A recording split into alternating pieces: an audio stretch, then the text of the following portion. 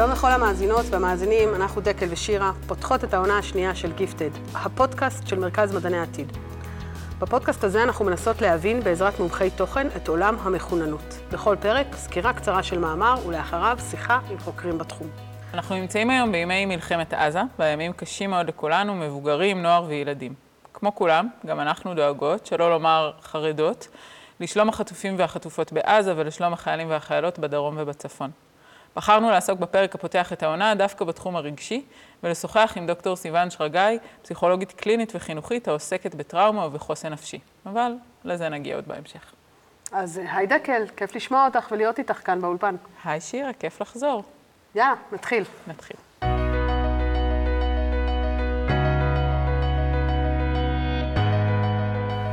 המושג המרכזי שנעסוק בו היום הוא עוררות יתר או over accessibility.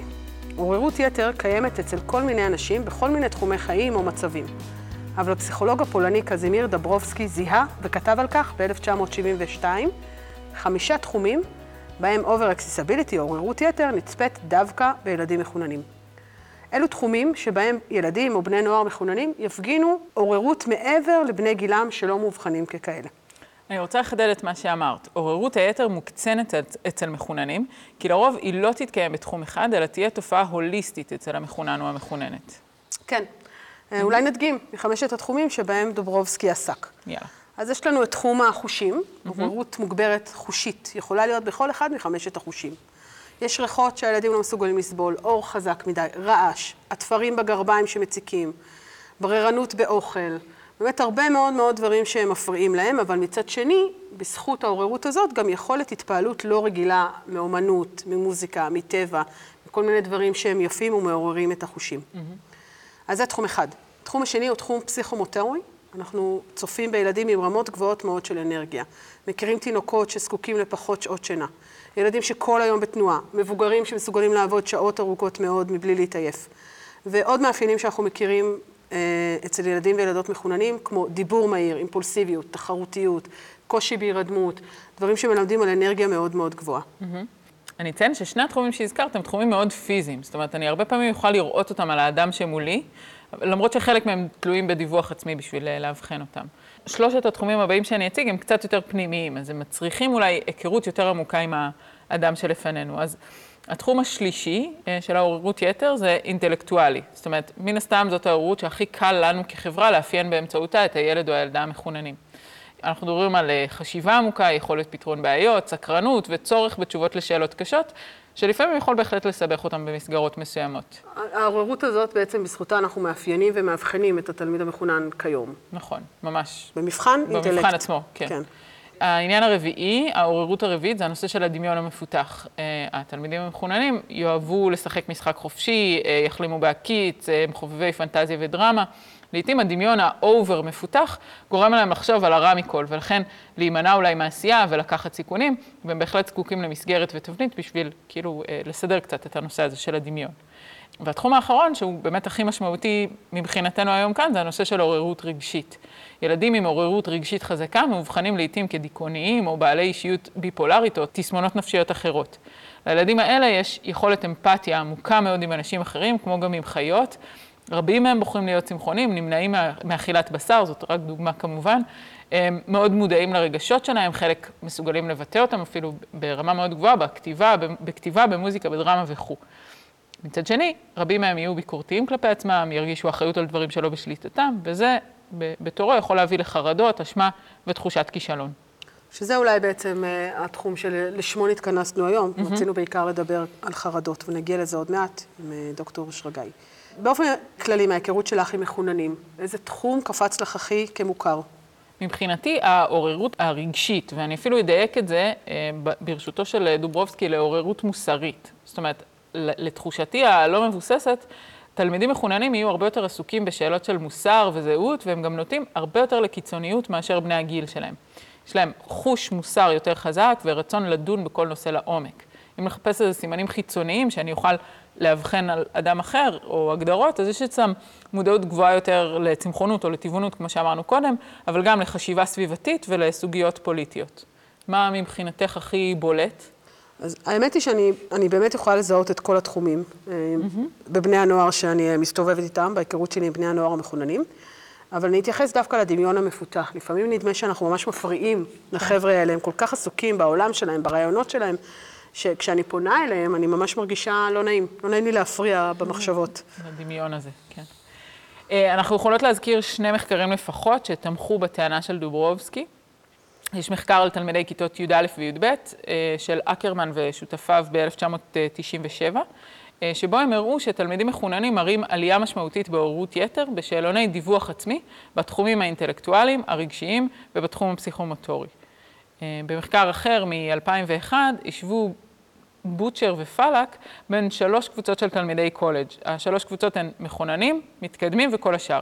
יש לנו 562 סטודנטים שענו לשאלון הזה, שאלון בדיווח עצמי, וגם כאן בקבוצת המחוננים הייתה עלייה משמעותית בדיווח על עוררות יתר אינטלקטואלית ורגשית. זאת אומרת שמצאנו במחקרים האלה קורלציה, מתאם בין עוררות יתר למחוננות, אז עכשיו נותר לברר האם יש קשר בין עוררות יתר לחרדות.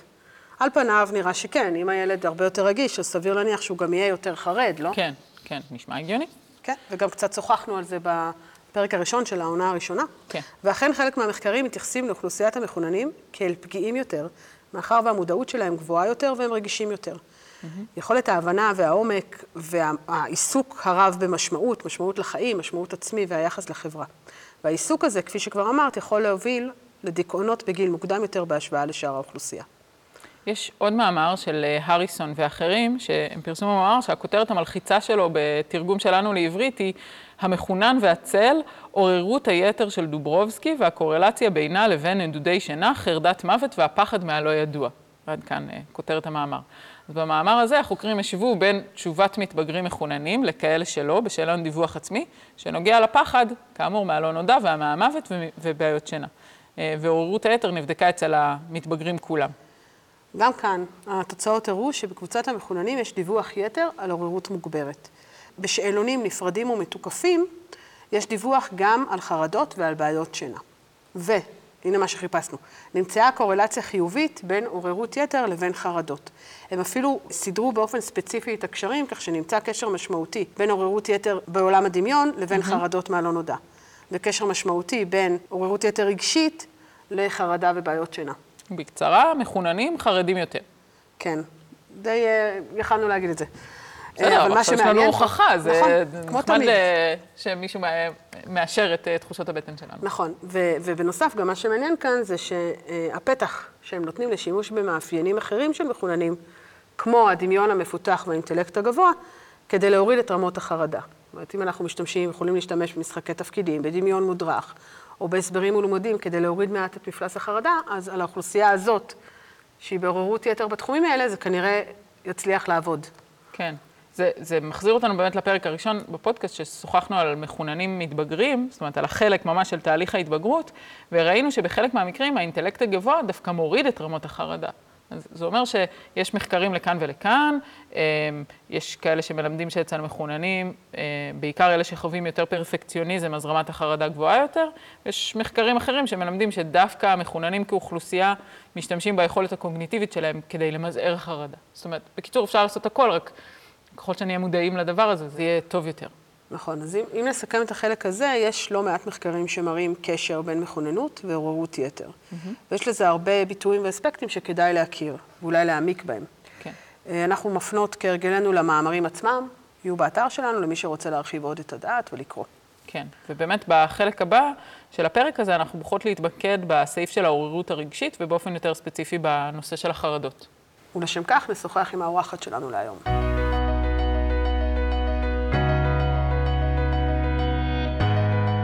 אנחנו מקליטות את הפרק הזה בנובמבר 2023. בגדול, הפודקאסט הזה לא מדבר על אקטואליה או על אירועי ההווה, אבל גם בשלב הזה די ברור שאירועי החודש האחרון בישראל הם נקודת שבר מהותית בחברה הישראלית. ובתוך ההקשר היום הזה, ברור שבימים האלו החרדה גבוהה מאוד אצל כולם, מבוגרים, מבוגרות, מי שהורה ומי שלא הורה, ילדים וילדות, בני נוער, מי שהיה שם וגם מי שעדיין שם עמוק בתוך הטראומה. ובהקשר שלנו, מחוננים ומי שאינם מחוננים. אז באמת אנחנו נתמקד יותר בהקשר שלנו, כי צר עולמנו כעולם נמלה, וזה הנישה שלנו, אז אנחנו נרחיב היום בחלק שבו חרדות פוגשות מחוננים. כדי להבין את הנושא קצת יותר לעומק, הזמנו את דוקטור סיון שרגאי, פסיכולוגית קלינית המתמחה בהתמודדות עם לחץ ומתח ובניית חוסן נפשי. שלום סיון, ספרי לנו קצת על תחום ההתמחות שלך. היי, קודם כל תודה רבה ישירה ודקל, נעים להתארח פה. אז אני פסיכולוג... כיף שבאת. ממש. תודה רבה, תודה. אז אני פסיכולוגית קלינית וחינוכית, זה אומר שלאורך השנים עבדתי גם במסגרות חינוכיות וגם במרפאות ובתי חולים, בתחום של בריאות הנפש. ואני פוגשת היום אנשים שמתמודדים עם חרדות, דיכאון, טראומה, והתמודדויות חיים שמקשות עליהם, והם פונים לטיפול כדי להתמודד טוב יותר עם מה שמפריע להם. אנחנו שומעות על עלייה חדה בדיווחים על חרדות אצל מבוגרים, וכמובן אצל ילדים בעקבות המלחמה. וקראנו לאחרונה מכתבים של פרופסור גוטהולף, יושב ראש הארגון לפסיכיאטריה של הילד, על כך שיש צפי לעלייה חמורה במצוקה ובתחלואה נפשית בקרב הילדים בארץ. כלומר, הציפייה של הארגון זה שהולך להיות פה גל של הצפה רגשית, של חרדה ודיכאון לאחר המלחמה, שיהיה חמור יותר אפילו מזה שהיה אחרי מגפת הקורונה. אולי את יכולה להתייחס לאמירה על כלל הילדים בארץ, ואחר כך בהמשך נוכל להתמקד דווקא באוכלוסייה של המחוננים. אנחנו הרבה פעמים רואים עלייה בקשיים נפשיים אחרי נקודות משבר. ראינו את זה בקורונה, ראינו את זה במלחמות, במצבים ביטחוניים ממושכים אחרים שהיו. יש המון עומס נפשי ודריכות שהם מצטברים לאורך זמן. ואנחנו יודעים מניסיון עבר שאחרי שיוצאים ממצב הישרדותי כמו מלחמה, שבה אנחנו נשענים על המון כוחות ומשאבים שלא תמיד יש לנו הרבה מהם, ואנחנו עובדים בעצם עם מה שיש, אז כשחוזרים לשגרה מתחילה התמודדות עם מה שנשאר בנו. גם בעקבות מה שעברנו, אבל גם עם פחות כוחות, כי השתמשנו בהרבה מהם בניסיון להחזיק את הדברים. אני יכולה לתת לכם דוגמה דווקא ממצבים אחרים בחיים, מצבים חיוביים, הרבה פעמים לקראת אירועים או משימות, כשאנחנו משקיעים המון אנרגיה, כשאירוע מסתיים יש נפילת מתח. והרבה פעמים אנשים מדווחים שהם פתאום נהיים חולים. וואו, אני שבועיים אחרי כל לידה חולה. אני דווקא חשבתי על הבור שאחרי כזה הגשת דוקטורט, לא, על דברים מהסוג הזה, אז באמת, נכון, יש בור. כן, זה מעניין לחשוב על זה באותו הקשר, כמו שאת אומרת, שכאילו גם באירועים שמחים וגם באירועים קשים וטראומטיים, צריך להיות מודעים לזה שהיינו מאוד אסופות. לגמרי, השקענו המון משאבים, גם קוגניטיביים, גם הנפש שלנו עובדת מאוד קשה, וברגע שהאדם עובד עם הרזרבות שלו, באיזשהו שלב, אחרי שהנפש קצת נשחקת והגוף שלנו, אנחנו מוצאים את עצמנו כשנגמר האירוע, שבעצם אנחנו גם מתעייפים. ואז אנחנו באמת רואים הרבה פעמים פנייה מאוד גדולה לטיפול. בקורונה זה ממש, כאילו ברגע שנגמר הגל, ראינו פנייה אדירה למשאבים של טיפול. אז בעצם אנחנו באמת מצפים פה לאיזשהו גל. בואו נתמקד שנייה באוכלוסיית הילדים המחוננים. הם חשופים כמו כל אחד אחר למראות ולקולות המלחמה. האם מניסיונך הם מגיבים אחרת? אני אתחיל ואתייחס לנקודות שהעליתן בתחילת הפודקאסט, לגבי הקשר בין מחוננות לחרדה, וציינתן שיש מחקרים לכאן ולכאן, ואני אגיד שמהניסיון הקליני שלי, אני מצאתי שהרבה פעמים יש קשר מאוד הדוק בין השניים, ויש הרבה ילדים מחוננים שמתמודדים עם חרדה, ברור שלא כולם, אבל זה גם ברמות שונות, ואני רוצה להתייחס לחלק מהמאפיינים הייחודיים שחלקן כבר דיברתן עליהם. אז דיברתן על הרגישות המוגברת שיש להרבה ילדים וגם מבוגרים מחוננים. והרגישות הזו מובילה הרבה פעמים בימים של שגרה, לאסוף יותר פרטים מהסביבה, לקלוט רמזים, להיות מאוד עם חושים מאוד מחודדים, לאסוף מידע וגם המון מידע לא מסונן. אנחנו יודעים שזה ילדים שמאוד עסוקים בעיבוד מחשבתי ובניתוחים ובתפיסות עולם ובחיפוש משמעות, וכל הדברים האלה גם מייצרים עומס פנימי מצטבר. וכל מה שאמרתי זה ימים של שגרה, אבל תתארו לעצמכם מה העומס שעומד בפני ילד מחונן וסקרן בימי מלחמה, שאוסף המון פרטי מידע, מופגז גם חושית מכל מה שקורה בסביבה והמתח, וכל הדבר הזה מייצר עומס רגשי שמאוד קשה לעכל אותו.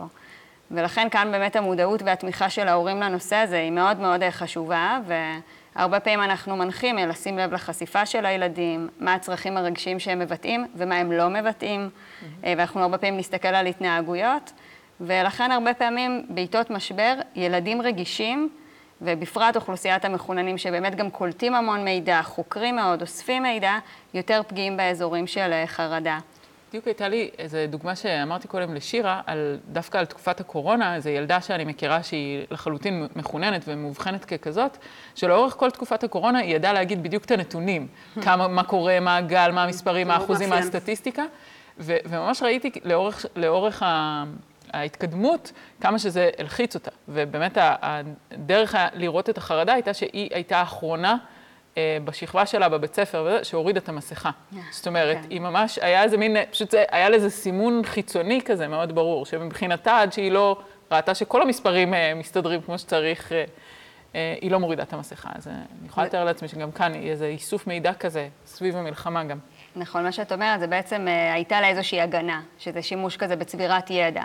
כן. העניין הוא שהידע שלה, שהצטבר בהקשר של מגפה, באיזשהו שלב הפסיק לשרת אותה, כי כשאתה נורא חשוף, אז כל החוויית ייחוס שלך, של כמה מסוכן מאוד מאוד גדלה, ואז המנגנון שלה, ששירת אותה מעולה ועוזר לה לאסוף מידע ולהתמודד בחיים, פתאום משבש ומלחיץ ומפחיד ומקשה עליה דווקא לחזור לשגרה. בדיוק. הנושא הזה של הגנה על ידי, באמצעות ידע או יכולות קוגניטיביות, אנחנו דיברנו עליו כבר במאמר של פרופסור זיידנר וענבל שני, דוקטור ענבל שני, שממש הם עשו איזשהו מחקר על חרדה במתבגרים מחוננים לעומת אחרים, והראו שדווקא בימי שגרה, איסוף המידע והיכולות הקוגניטיביות והיכולת לרדת לעומקם של פרטים מגנים. אז זה שהשתמשת פה במילה הגנה, זה ממש ככה. השאלה, מה קורה בעיתות חירום? בדיוק. כמו שאת אומרת, שכבר זה לא מגן, זה רק יותר מלחיץ. אז באמת, האם שיטות ההרגעה הכלליות שאנחנו נעזרים בהן כדי להרגיע ילדים, עובדות גם כאן על הילדים המחוננים? אז בגדול אנחנו נגיד שאנחנו משתמשים באותם כלים פסיכולוגיים ותרגילים וטכניקות שאנחנו עובדים עם ילדים ונוער אחרים שרוצים בעצם להיעזר ולחזק את עצמם, אבל הדגשים הם קצת שונים. מהניסיון שלי, ילדים מחוננים הרבה פעמים צריכים ידע. כלומר, הם צריכים להבין מה קורה להם, הם צריכים להבין את החוקיות. יש המון דגש לתהליך של המחשבתי, ללמוד, להבין. עכשיו, ברור לנו שכל ילד שנמצא במצוקה צריך להבין מה קורה לו, וצריך לעזור לו לפרש ולהתמודד. אבל עם ילדים מחוננים זה יהיה חלק מאוד משמעותי, שאי אפשר לדלג עליו. אבל זה חלק נורא מורכב, כי יש איזשהו חבל נורא דק בין לתת מענה לחלקים האינטלקטואליים ובאמת להבין את הדברים, לבין לתת מענה לצרכים הרגשיים, שלפעמים נמצאים במין אזור דמדומים, כי אנחנו הרבה פעמים נמשכים כזה אחריהם ללכת עם האינטליגנציה והסקרנות והמהירות שכזה סוחפת, על חשבון להיות איתם ועם מה שהם מרגישים, ולכן הרבה פעמים אנחנו צריכים לתמרן בין, ולראות שככה כל המענים מקבלים את כל הצרכים שלהם, גם בהקשבה לשיח הרגשי וגם בהקשבה לגוף. כי אנחנו הרבה פעמים יודעים שאנשים שמאוד מאוד עסוקים בראש שלהם, פחות עסוקים בלהיות בגוף, ואיפה זה בא לידי ביטוי בצורה מאוד משמעותית? בחרדה. כי חרדה בצורה מאוד מאוד חזקה היא לא רק במחשבות, היא הרבה פעמים נמצאת מאוד מאוד חזק בגוף שלנו. אנחנו מרגישים פרפרים, דפיקות לב, סחרחורות, רעד, כל החלקים הפיזיולוגיים האלה שבאים בחרדה, הם נורא מפחידים כשעיקר האנרגיה שלנו היא בראש. ואז אנחנו מרגישים מותקפים מתוך הגוף שלנו.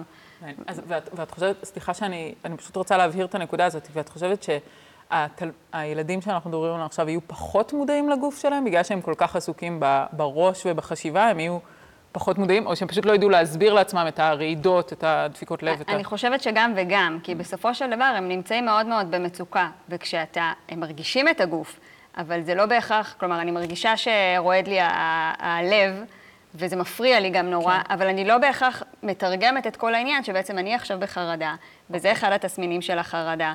ובעצם כדי להצליח לשרוד את החרדה, אני צריכה ללמד את עצמי ממש, להקשיב לגוף, להצליח להחזיק את זה, ללמוד איך הגוף לאט לאט נרגע. אבל כשאני הרבה פעמים נורא עסוקה בראש ובמחשבות, ואיך אני יכולה להרגיש יותר טוב, ומתי זה כבר ייגמר, אז אני לא יורדת בעצם למטה, מהצוואר ומטה, ואלה חלקים שאנחנו כן נדגיש אותם יותר, ובאמת נעזור גם להורים וגם לילדים ונוער, להיות יותר מודעים לגוף שלהם ולתגובות. אז תנו לנו באמת איזושהי עצת זהב, טיפ להורים שמקשיבים לנו עכשיו, ויש להם ילדים מחוננים בבית, וכנראה הם חווים את מה שאת מתארת עכשיו, איזשהו נתק בין העוררות והסקרנות האינטלקטואלית לבין התחושות הפיזיות שלהם. איך אנחנו מביאים ילדים למודעות יותר גבוהה? אז אני הרבה פעמים, אנחנו יודעים שהרי כל גוף של אדם הוא משתנה, ולכל אחד יש את המקומות שיותר הם מזוהים איתו. כלומר, כל אחד יודע מי מקבל למשל מיגרנה, ומי יהיה לו כאבי בטן. אז אני קודם כל הייתי עוזרת לילד שלי להבין ביחד איתו, להבין בכלל איזה אזור עוררות הוא יותר מלחיץ אותו. וברגע שאנחנו מתחילים לתרגם את זה ולנסות לשאול מה יכול לעזור לך, וזה יכול להיות דברים מאוד מאוד פשוטים שאנחנו אפילו לא מעלים על דעתנו, כמו למשל ילדה שכואבת לה הבטן באופן עקבי לפני דברים שחשובים לה, אז אני קודם כל אבין ואעזור לה להפוך את הכאב בטן למשהו שהיא חובה. כלומר, להגיד, לחשוב ביחד, אולי את מפחדת, אולי את דואגת, מה מטריד אותך, להפוך תחושה פיזיולוגית למילים, ובשלב הבא אני גם אשאל אותה איך אפשר לעזור לה. וכאן זה משתנה לפי גיל, אבל אצל הרבה אנשים, כולל מבוגרים, דווקא מגע של יד ביד, או מגע אפילו ממש לגעת בבטן, או אפילו לגעת עם ההורה וקצת לשבת עם התחושה הלא נעימה, זה הרבה פעמים לטווח ארוך, מה שבעצם מחסן את הגוף שלנו. מותר לגוף שלנו להרגיש לא טוב, ומותר לו להרגיש שהוא גם מפחד. כשאנחנו מתייחסים ועוצרים, זה הרבה פעמים גם פותר את הדברים הרבה יותר מהר, וזה גם מייצר סבילות ואיזשהו מיכל להתמודד עם התחושות גוף שלנו, ואז אנחנו פחות מפחדים מהתחושות האלה כשזה מתקיף אותנו, כמו שקורה בעצם בחרדה. מעניין ממש. אני חושבה איך אני מתרגמת את זה לירידה הבאה למקלט, כאילו, לפרקטיקה של החרדה הביתית ומה עושים איתה. אוקיי, אז דיברנו המון על הגוף, זה היה מאוד חשוב בעיניי, כי באמת לא חשבתי על החיבור הזה בכלל, אני מודה, אבל אני חוזרת רגע לעניין הזה של הראש ושל האינטלקט, וחלק מהמאפיינים של האוכלוסייה של הילדים המכוננים זה שהם מאוד סקרנים ושואלים המון שאלות, ולא מסתפקים בתשובה לקונית שלפעמים אנחנו המבוגרים מעדיפים לתת. כן, כשתגדל תדע לא עובד. כן, באוכלוסייה הזאת. לא, נראה לי שזה לא עובד באופן כללי, או ככה, כן, תשובה, אבל בטח לא עם האוכלוסייה הזאת. ואני חושבת שהרבה פעמים גם הורים וגם צוותי חינוך יכולים להתקל מהכיוון שלנו המכוננים בשאלות פילוסופיות, כאילו משלב גבוה יותר, או שאלות שהן לא תואמות גיל. אז אני בעצם רוצה לשאול אותך, סיוון, איך היית ממליצה להורים להגיב, והאם לעיבוד אינטלקטואלי ברמה גבוהה, יש לו יתרון או חיסרון בחשיפה הזאת? אז אני קודם כל רוצה להגיד שמצב מלחמה ותיווך לילדים זה דבר מאוד מאוד מורכב, והוא מאוד מאוד קשה לנו, כי לפעמים גם אנחנו כהורים לא מוצאים את המילים בשביל עצמנו. אבל יש לנו כאן איזושהי הזדמנות להיות עם הילדים שלנו במציאות מורכבת של מלחמה, להיות קשובים לצרכים שלהם, ובאמת לייצר את ההזדמנות הזאת כאיזשהו מרחב לדיאלוג, לשיח ולעזור להם, כי גם בעתיד הם יצטרכו את המיומנויות שהיום אנחנו מלמדים אותם בתוך מצב מלחמה. עכשיו, בהקשר של איך נכון להגיב, אין איזושהי תשובה אחידה, כי יש הרבה שונות בין ילדים ובין קשרים של הורים לילד, אבל בגדול להיות הורה נוכח, אחד כזה שמאפשר לשאול שאלות ולקבל תשובות, ושמעביר לילד את המסר שהילד שלי חשוב לי והשאלות שלו חשובות לי גם. ובאמת הרבה פעמים יש איזשהו פער בין היכולות של הילד והשאלות שלו הפילוסופיות, לבין באמת היכולת הרגשית להכיל מידע מאוד מאוד קשה שמועבר בימים האלה. ולכן הרבה פעמים הכלל בעיניי הוא קודם כל לשאול לשאלות, כאילו לענות לשאלות שאנחנו נשאלים, לענות בכנות, להעביר את המסר שאפשר לסמוך עלינו, ושאנחנו נענה על השאלות, גם אם יהיו לנו קשות, וגם אם לא מיד תהיה לי תשובה, לפעמים אני אצטרך לחשוב על זה, כי אנחנו יודעות שילדים מחוננים הם עם אנטנות. מה שהם לא יקבלו תשובה מאיתנו, הם לא יוותרו, הם ימשיכו לחקור ולחפש את התשובות בחוץ. ולכן אנחנו רוצים להיות גשר משמעותי בחיים שלהם, ובאמת לעזור להם לסנן ולהקל את המידע שמגיע אליהם, ואנחנו נוכל להיות שם עבורם רק אם אנחנו נהיה פרטנרים לשאלות שלהם.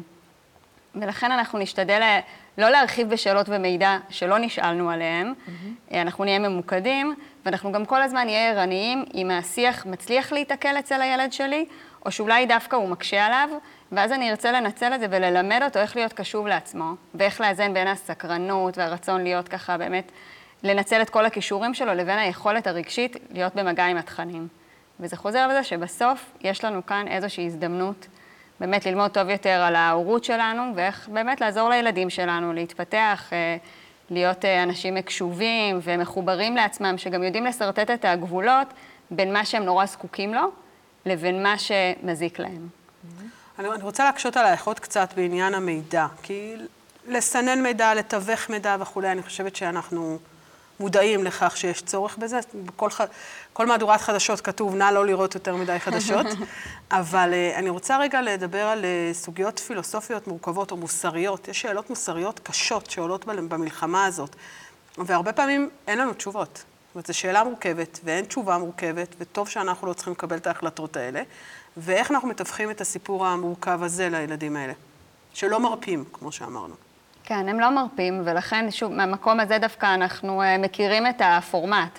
כלומר, אנחנו יודעים שהילדים שלנו יקשו ויקשו, וברגע שאנחנו יודעים את זה גם מתחומים אחרים, אנחנו יכולים להשתמש בזה גם לתחום הזה.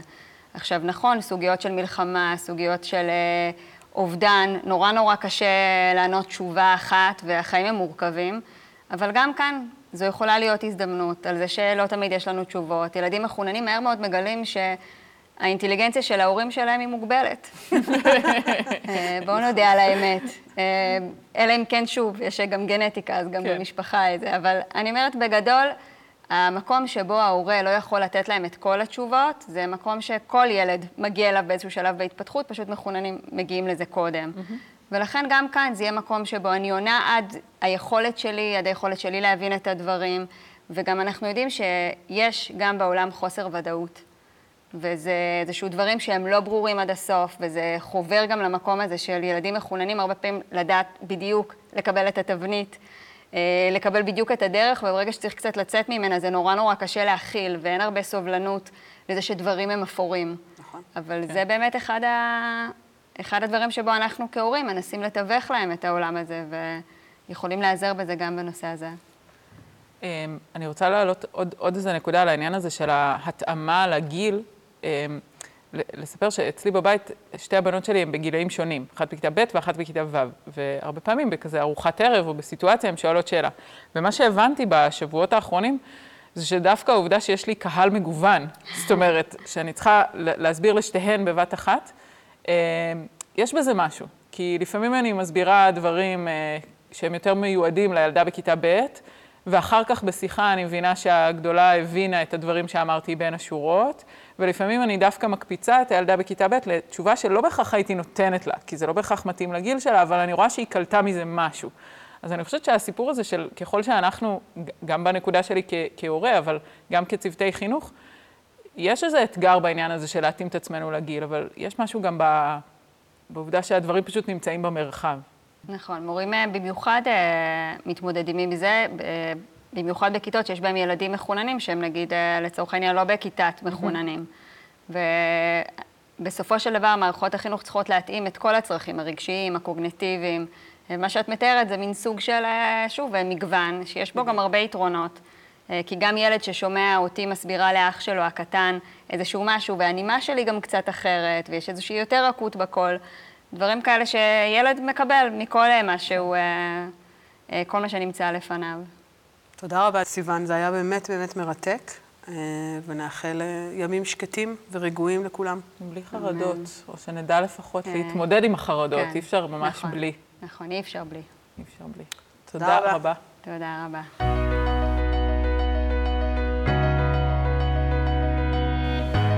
טוב, דקל, אני חושבת שזה הפרק חשוב מאוד לפתוח אותו, את העונה השנייה, להתחשב בימים הלא פשוטים שעוברים עלינו עכשיו.